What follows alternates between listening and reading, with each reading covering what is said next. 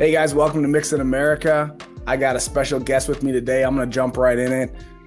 Terrence Reeves Chong, pastor at Freedom Church here in Minnesota. First of all, let me just introduce you. Say, hey, what's up? Thanks for joining me, Terrence.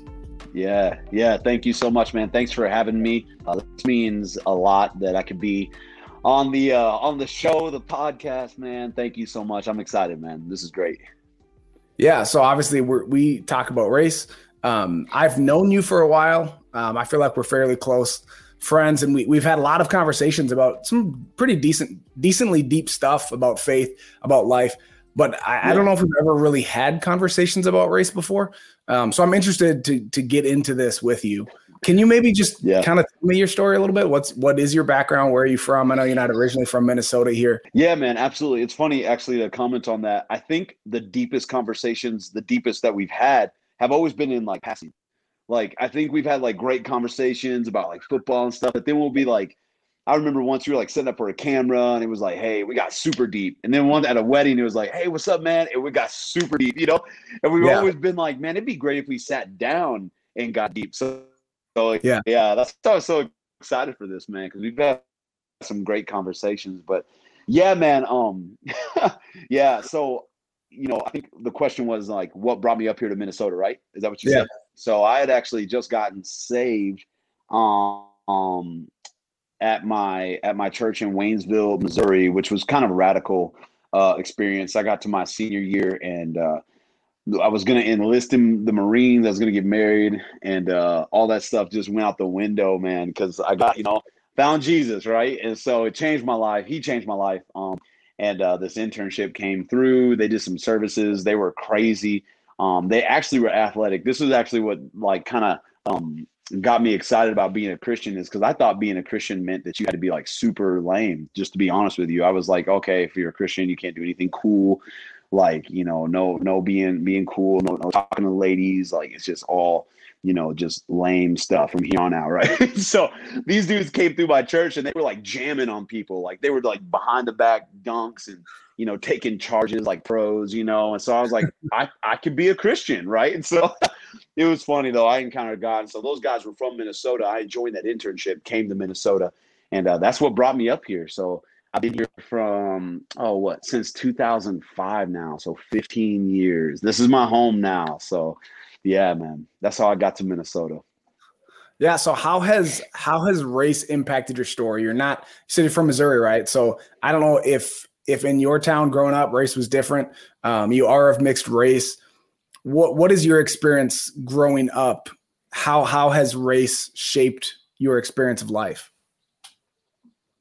Yeah, man, I would say in a dramatic way, because I grew up in Missouri. So, historically, even speaking, it's a split state as far as Civil War goes. So you had kind of some north, some south, and so we definitely fell on the southern side of that. But, racism definitely was alive and well where I came from. We were the only Black family in the community. It was a small town. Actually, there was a couple of others that moved in later on. But we were for sure, we were the Black family, right? And so race really affected my outlook on life, because it was definitely something that was acknowledged and emphasized to me often, right? Like, because I was the Black kid, like, being an all-white community, you're the Black guy. And, I think a lot of pressure comes with that. I didn't experience a lot of racism up front. But as I went on, I would encounter it in shocking ways. Like, I dated this girl and I was like, man, she's so cute. Everybody's like, oh, Terrence, like, though they call me Terry back then, right? They're like, Terry, you dog, like, she's so hot, oh, you're so lucky. But then her parents were like, hey, you're not dating a nigger. And I was like, whoa, like, and I was like, oh, that's right. I'm different, And so they hit me with that. And I remember I was like, I can't believe they just said that. You know what I mean? And so she had to break up with me. And it was like little moments like that where it was kind of like, hey, you're one of us, but you're not. Yeah. And so that, you kind of grow up with, for me, I grew up with kind of a duality feeling of race. On one hand, because I grew up in an all white culture, that it was occasionally, it was known because the Black kid, and you can't date this girl, and you can't talk to that guy, and you got to fight with this guy because he's racist. And so on one hand, I grew up kind of resenting my Blackness. which is sad because I just want to be a kid. I just want to be normal. But then on the other side of my family, because I have a great family, I was proud of my blackness. So kind of reconciling this, like I'd be so mad at the fact that it was like, I just want to be normal, you know? But then on the other hand, I was very proud of being a black man, you know what I mean? So like my heritage is rich. I'm not ashamed of it, but it was definitely difficult growing up like that and having to struggle with that, you know? Were you, because you're not full black, right? Yeah, no, I mean, this is actually kind of an interesting thing here, and I haven't told a lot of people this, but I grew up, you know, I'm black and Asian, right? Terrence Reeves Chong is my name, so black and Asian. So I kind of had that, you know, I didn't really run into a lot of Asian people. So as far as my Asian heritage went, it wasn't really necessarily enforced through my family or culturally. So, you know, I just kind of had I don't know, I was just like the Asian card. That's what I call it. It was like I was Asian. So Chinese New Year rolled around. I was like, hey, I'm Asian. That's me, right? You know, I'll take two, right? So it was like I was Asian and black. But then kind of growing up, I mean, it's a long story. I actually found out 2 years ago that I'm not Asian. I'm actually white. I'm black and white. And that's a long story, long story for another episode. But so all the Asian jokes that I've made, I'm sorry. I thought, you know, I was like, how can I be racist? I'm Asian, right? And I would say things that probably only Asian people can say, but I'm not Asian. So interesting. I take that back. I'm gonna keep my name because it's mine. Yeah. Very interesting, man. Very interesting. Yeah.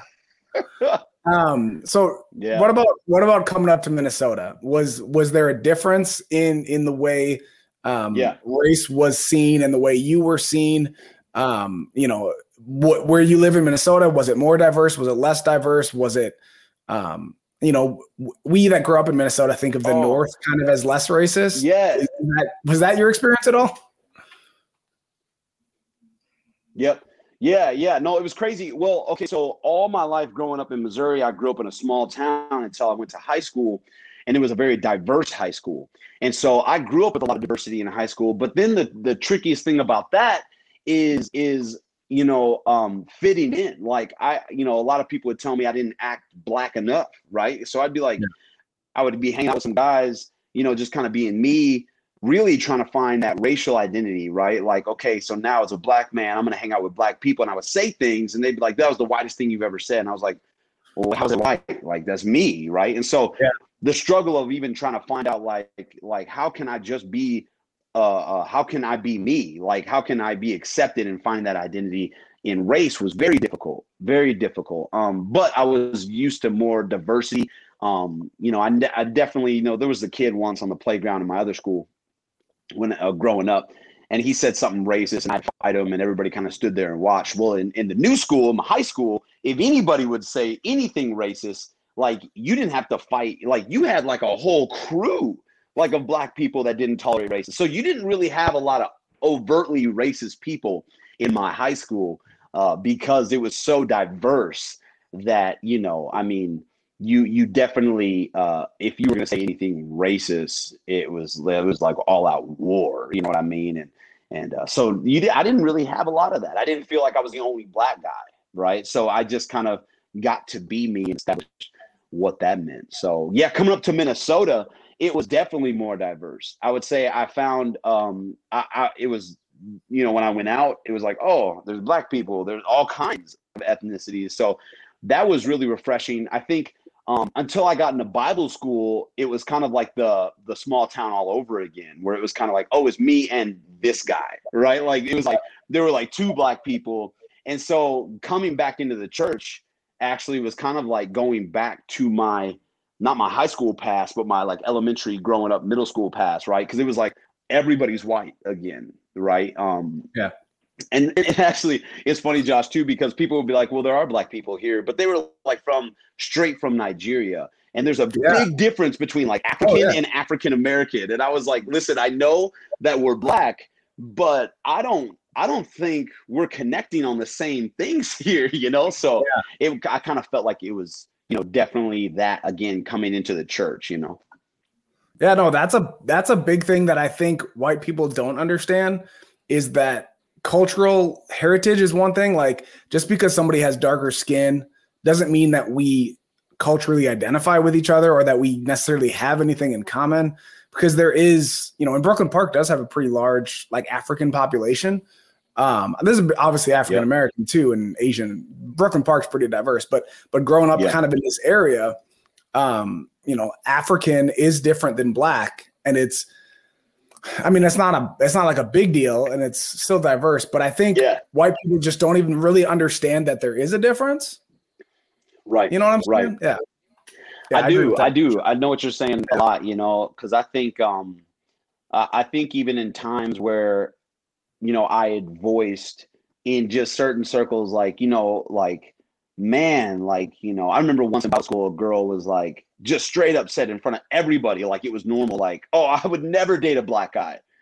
And I remember thinking, I was like, man, that was the most hurtful thing. Like, cause I actually kind of had a crush on her, and it was like, nah, like, so when she said that, I was like, not only are my chances crushed, I don't know if I like you anymore. Right. And she kind of went on to explain like, oh, listen, my family would never accept if I dated a Black guy. I mean, you know what I mean? Right. And some of the other, like, people in the Bible school, and this is crazy because now this is like Bible school. We're all Christians. So this is like this is a shocker to me, because I'm like, oh, I thought racism died now that we all love Jesus, right?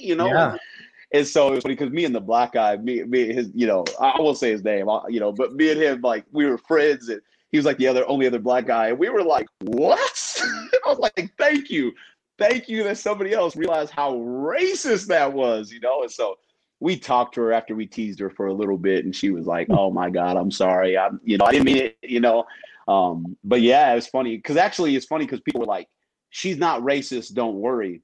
But now that I've kind of learned a little bit more about this, it's like, that is racism. I think a lot of people have defined racism as hating Black people, but racism isn't hating Black people.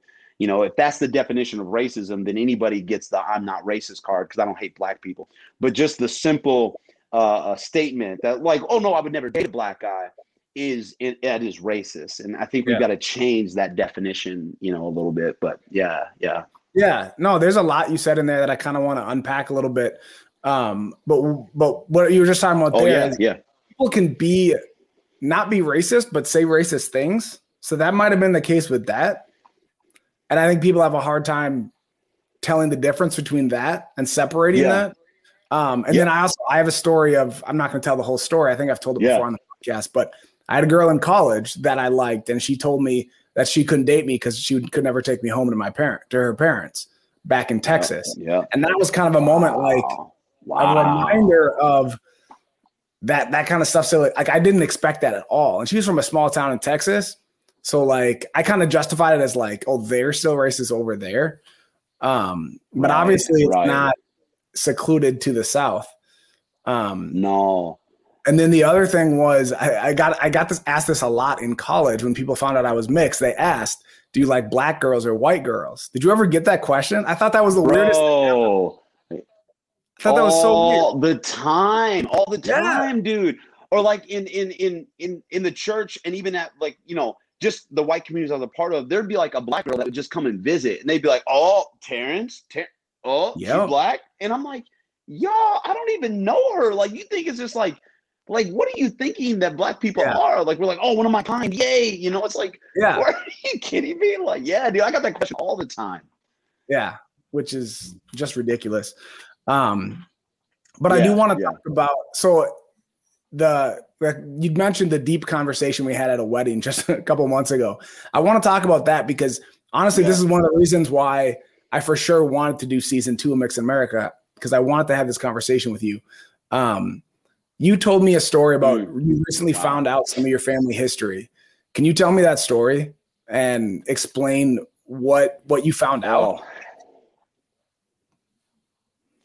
Yeah, man, absolutely. It's crazy because 2020 for me was a rediscovery year. And it's crazy, like, on the surface, if I were to tell myself the facts of 2020, maybe like 5 years ago, it would have seemed it would be like a story of loss, right? But in actuality, it was honestly a beautiful story for me of rediscovery and really freedom.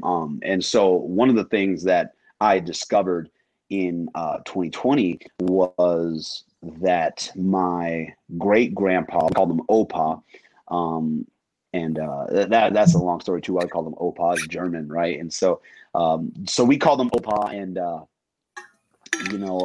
great man. My grandpa, a great man, hard worker. And so actually, I mean, this is probably like how long ago was this? I mean, Josh, because I told you that was fresh. Like when I told you that, man, that had to be what, like July or No, it June? was. I don't know. It was Kaylee's Oh, wedding. was it? No. Yeah. Uh-oh. If she watches this, she's going to be like, say what? You're supposed to know. Yeah. I do know, but I'm going to skip those details. I do know, okay. but I'll skip that. Yeah.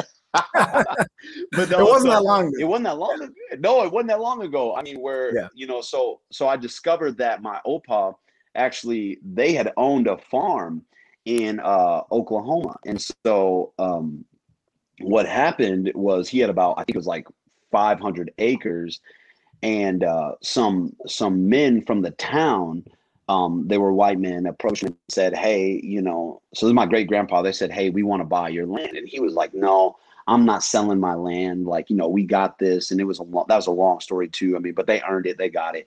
And so what happened was, the men, some of them were police officers and others were just part of the town. They wanted to buy the land. And so what happened was they ended up burning the house down with his wife and kids locked inside, and ran them out of town. And so they died. And so they took the land. And so my Opa had to escape to Arkansas, I believe, where he became a sharecropper.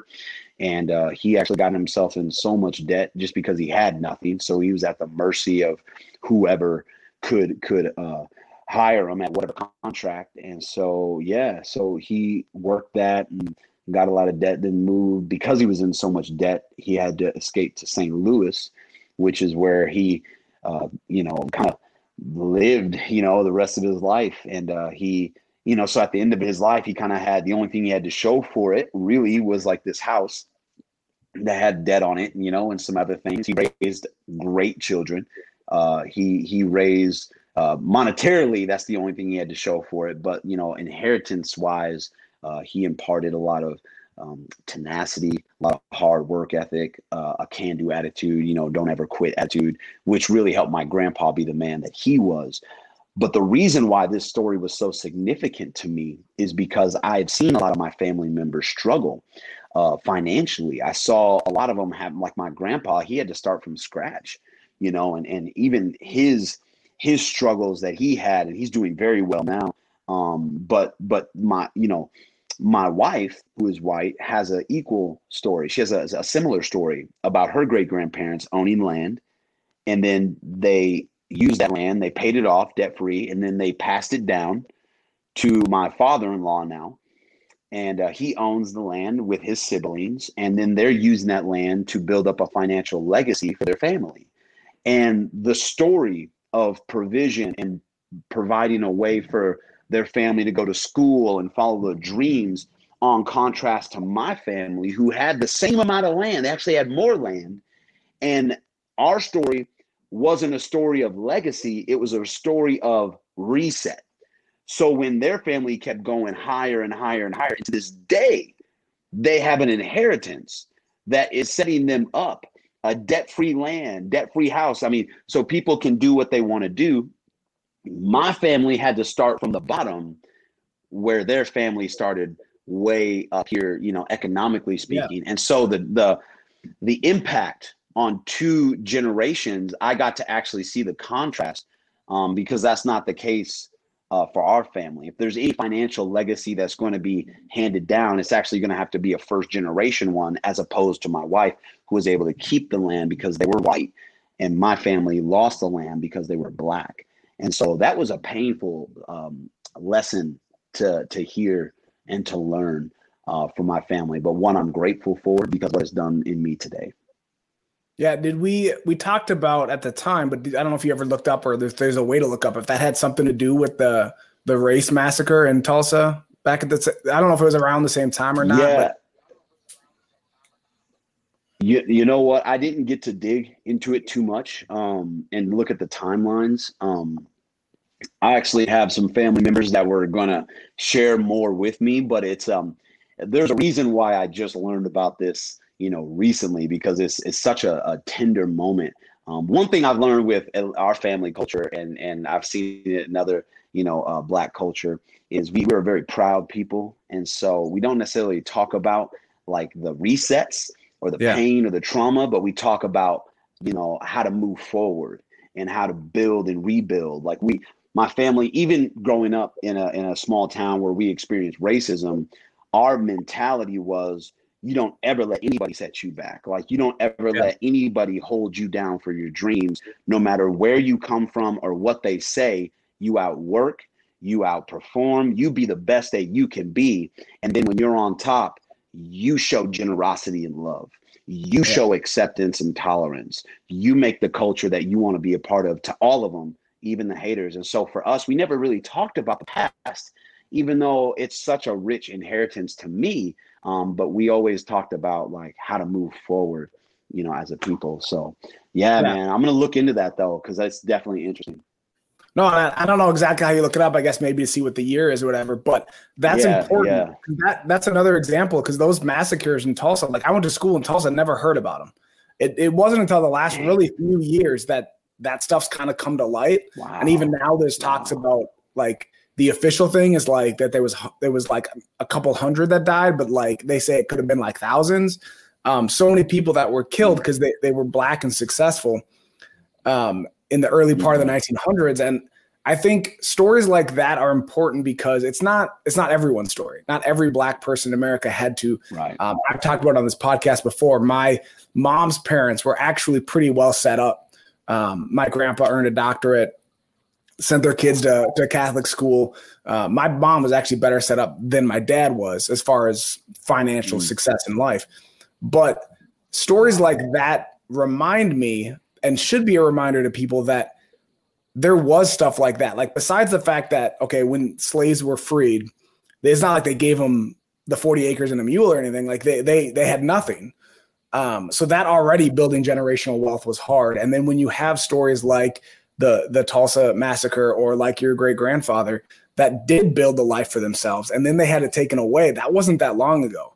And so that story and comparing to your wife's family, not that they have anything to apologize for, but you see that example of like generational wealth. Like, how do you accrue generational wealth when that's taken from you like that? And not that I have like answers that we can fix it, but I love what you said about that. Makes me stronger. Like, I hear stuff like that and want my family to overcome. Yeah.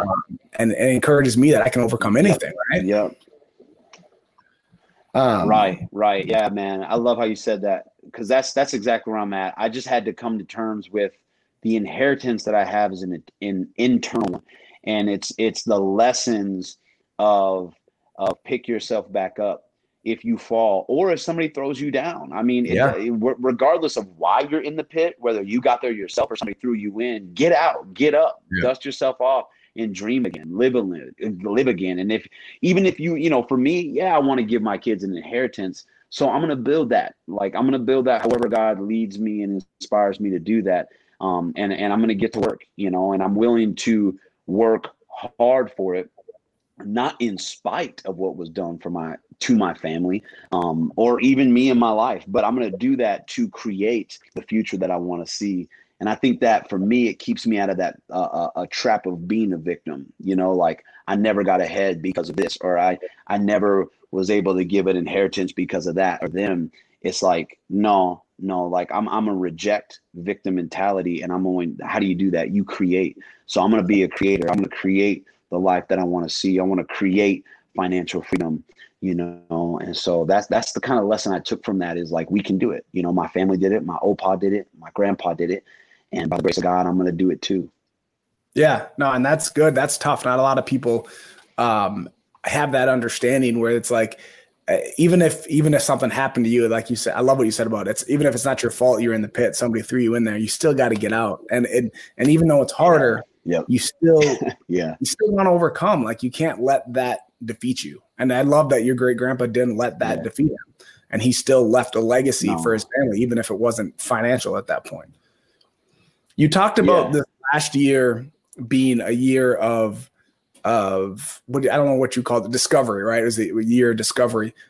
This last year has been 2020 it was crazy. Not that the calendar flipped and everything's perfect now, but walk me maybe through a little bit of that last year. We don't need to go into details about anybody that might still be upset or whatever, but 2020, you were as close to Savan, as any of us. So losing Sav and then starting your own church right before the pandemic hit, and then George Floyd, and I don't know if there's any discovery for racial, if that helped spark some things for you, but just I guess talk about this year and how has it affected just you, and then the way you've seen race maybe in America right now. Ooh, all right, yeah. So this goes. It's a 2-hour long podcast, right? 2 hour long. No, I'm just kidding. Yeah, man. There's a lot, man. And I heard a quote just today, actually, from a pastor out west, and he said, "Trauma happens when you walk through pain alone." And I thought, dude, that's crazy, because I got to first say, like, I walked through a lot in 2020, and I'm thankful for the people that helped me walk through it. There were so many people that helped me and helped me process so that I could come out of the pain and from some of these experiences that you're saying, and even I say trauma, but yeah, I guess I could say that, because even finding out I'm not Chinese. I mean, that's crazy. I grew up every year, like, celebrating and being like, yeah, I'm Chinese, but there was a lesson in that too. And so I said it before, but my biggest banner moving forward was, I refuse to be a victim. I'm going to be a creator. I'm going to create the life that God has shown me on the inside. But yeah, man, 2020 was crazy. Starting a church in the middle of a global pandemic, losing friendships that I thought were solid. George Floyd, our city being like turned upside down. I don't know if you have this, but this equally can be a point of pain. But like having people only reach out to you because you're Black, you know what I mean? Like, hey, it's Black History Month. Can you speak? It's like, oh, come on, you know what I mean? Yeah. Like nothing. I don't think people understand how hurtful it is to only be embraced because of your Blackness and not because of your humanity. That could be a very hurtful thing, even when George Floyd happened, having people reach out to me, and say, hey, I care about you, but then never do anything. I learned a lot. It was a very hurtful experience. And during the pain, I kind of found myself at different crossroads and different like kind of points of rediscovery of like, okay, who am I going to be? Like, what am I going to do from all of this? It was a tough road.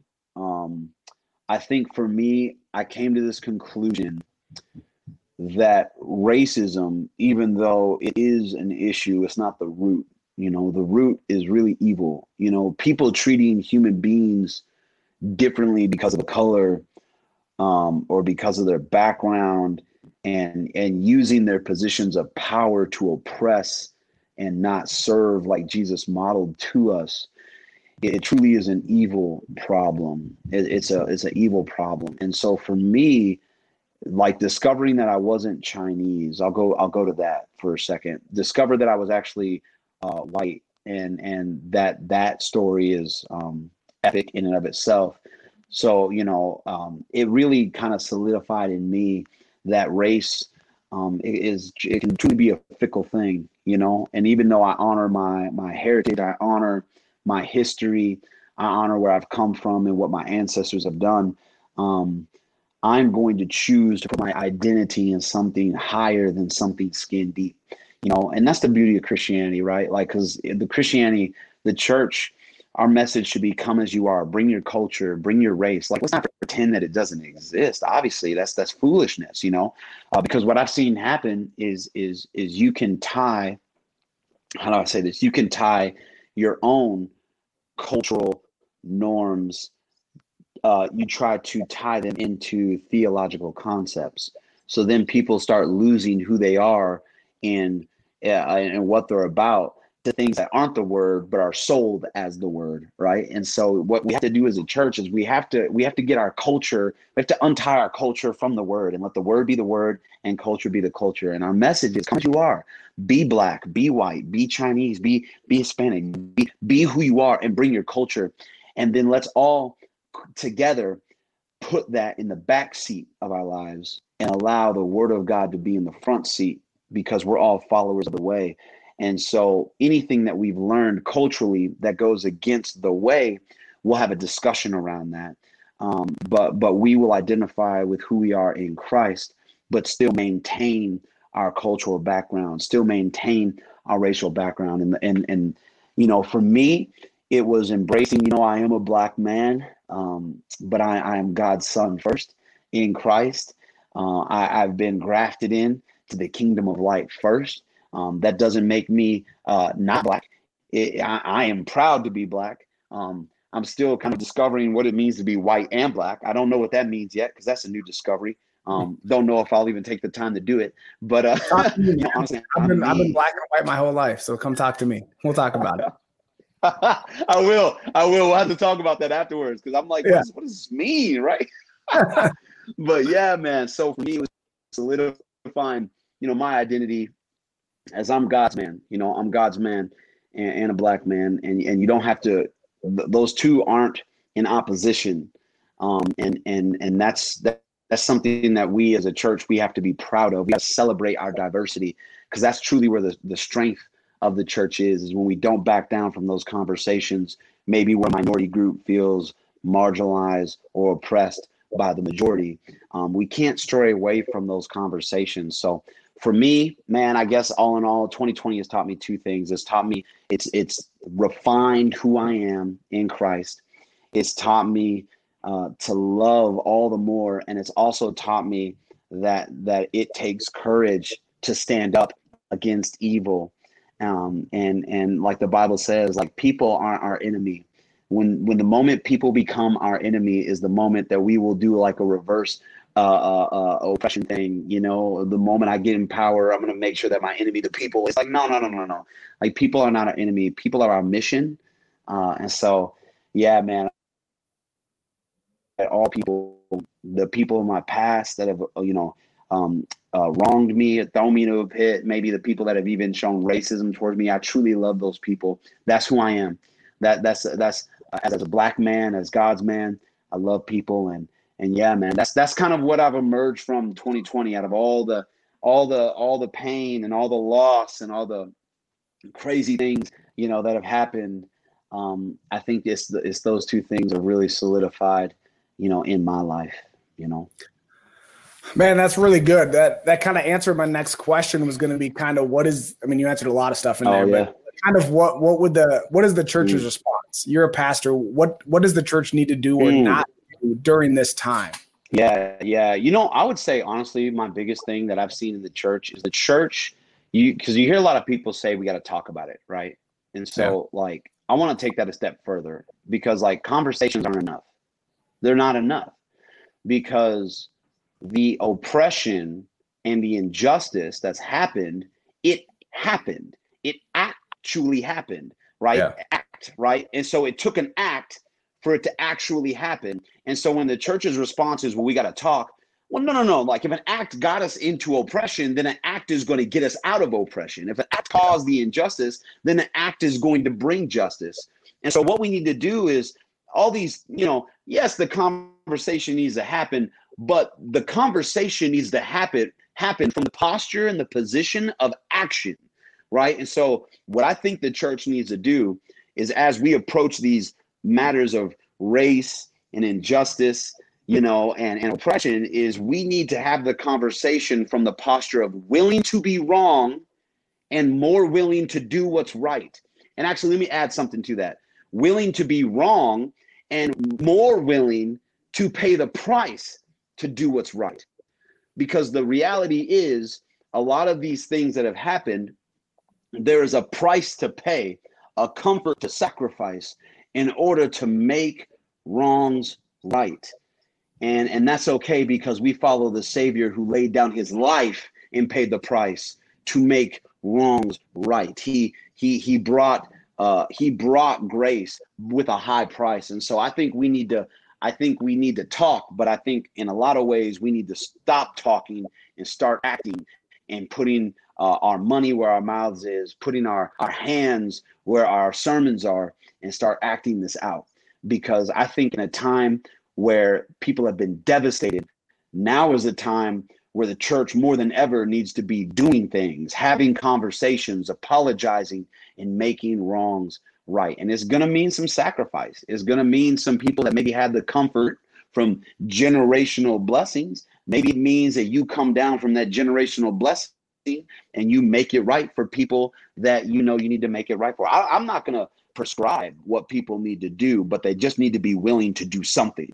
Because I've seen people, I've seen, you know, I personally, Josh, I'll tell you, I personally had times, people that reached out to me when George Floyd happened. And they were like, oh, Terrence, if there's anything we can do. Well, it's crazy because these same people back in the day when, you know, I was in ministry, I remember encountering racism. I went to these people and said, hey, that made me feel really uncomfortable. This thing was said to me and it was racist, you know, and the response was like, oh man, that sucks, you know, or, oh man, like, you know, like I'll be praying for you. But then when George Floyd happened, they were on the front lines marching down Minneapolis. So for me, I feel like a lot of people want justice when it's popular. I think what we want is we want pop justice. When there's a t-shirt to buy and everybody's on board and I stand for George Floyd. Well, why don't you stop standing for the dead and start standing for the living? How about that? Because we always see a movement after somebody's died. Yeah. I mean, unfortunately, they can't live their life anymore. Why don't you stand for the people that are alive today? And I'm not mad. Listen, everybody watching this, I'm not mad. I'm passionate. I'm passionate about the people that are still living their lives right now. It's going to take courage. It's going to take guts, but we have to do it. As a church, we have to do this. Yeah. I'm just passionate about it. I see a lot of movements happen after somebody's died. Most of these movements, you know, bless them, like, you know, George Floyd and Breonna Taylor and you know, all these people that people are standing for. You know, I get the stance, I get the outcry, but man, like, there are people alive today. Like, there are people alive today, and I think we need to start talking about how do we stand for the living and what does that look like?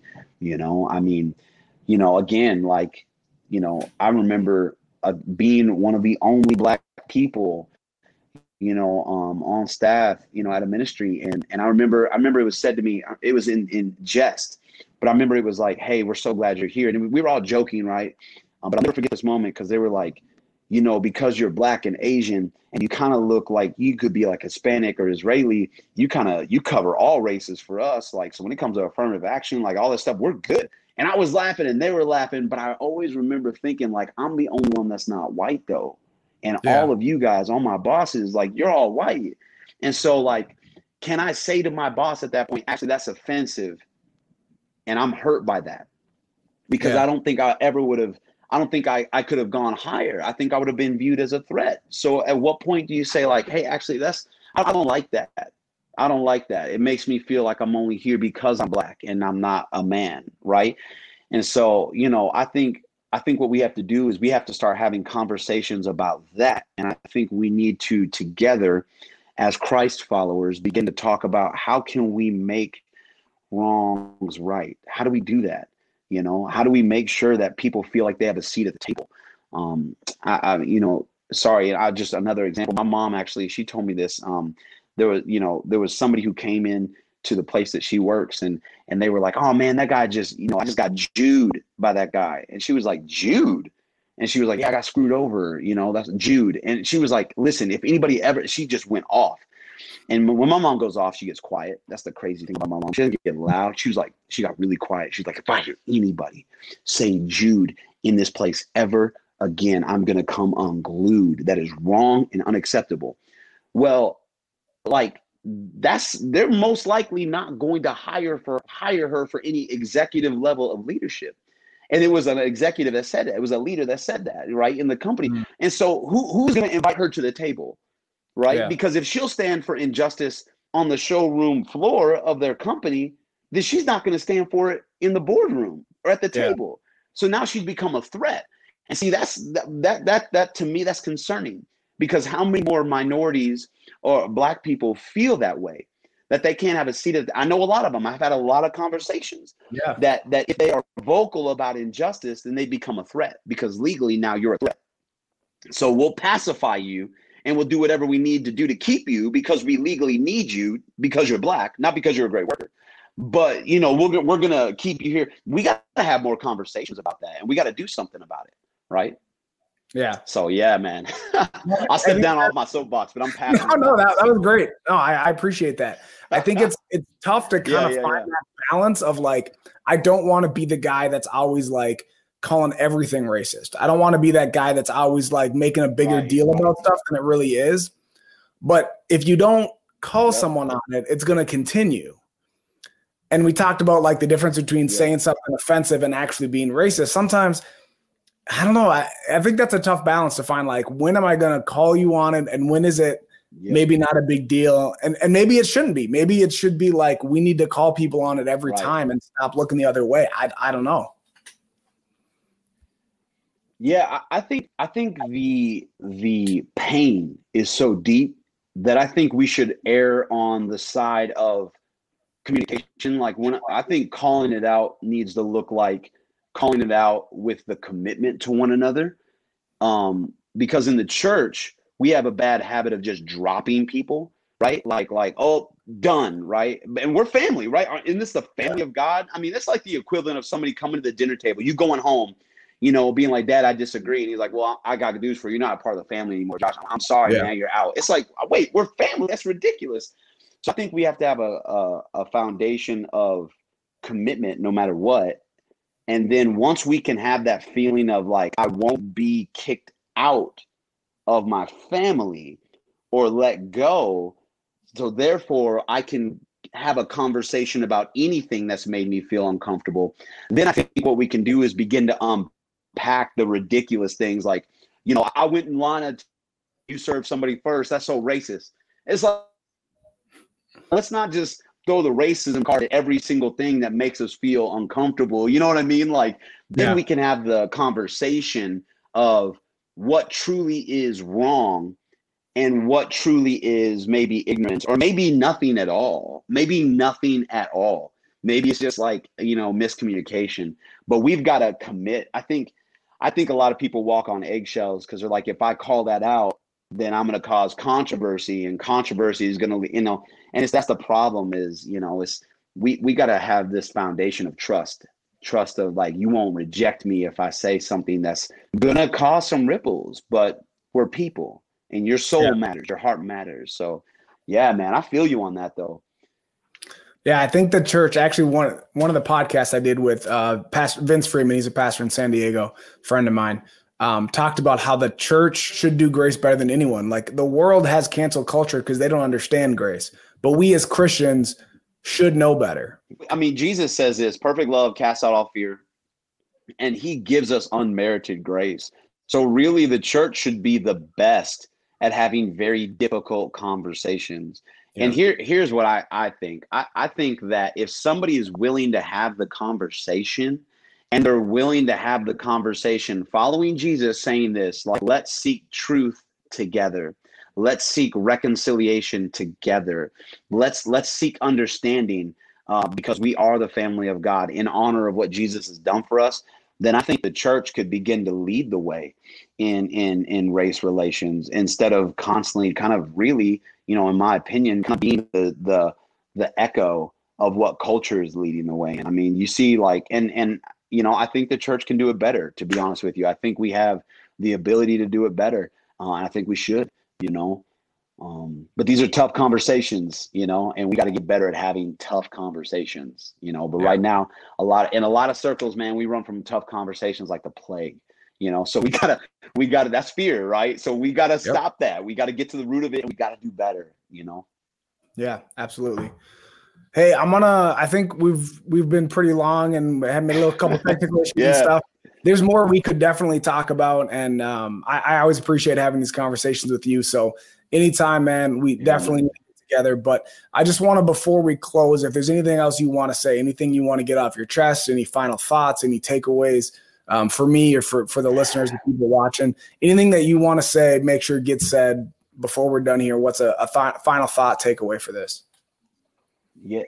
Yeah, man. Thank you, first of all, for having me on this. This has been such an honor. And I guess, like, I just want to say, I just want to encourage everybody, if you're listening to this, just never be afraid to do the right thing, no matter what the cost. I mean, the message of the Bible is this, that if you do the right thing in honor of God and to pursue him, he will always watch out for you. So speaking up, against injustice that you see, rising up for the minorities, doing what's right, always do that. And I want to encourage you that God has always got you. He will always have you. There's countless of testimonies on that. And also too, if you're listening to this, a lot of the stories that I've told, maybe you think you know what I'm talking about, or you think you know what I'm referring to. I just want you to know right now, first of all, I love everybody. Like there's a lot of passion. I'm a passionate guy, so I shout a lot. Again, that also kind of comes from my Black culture as well. I tend to be very loud. The more passion I get, the louder I get, right?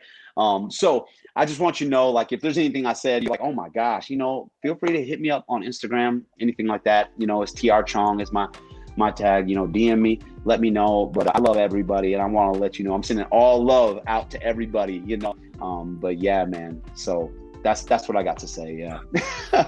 No, all right, man. I appreciate it. Thank you for joining me. Thank you guys for listening, watching. Join me next week for the next episode of Mixed in America.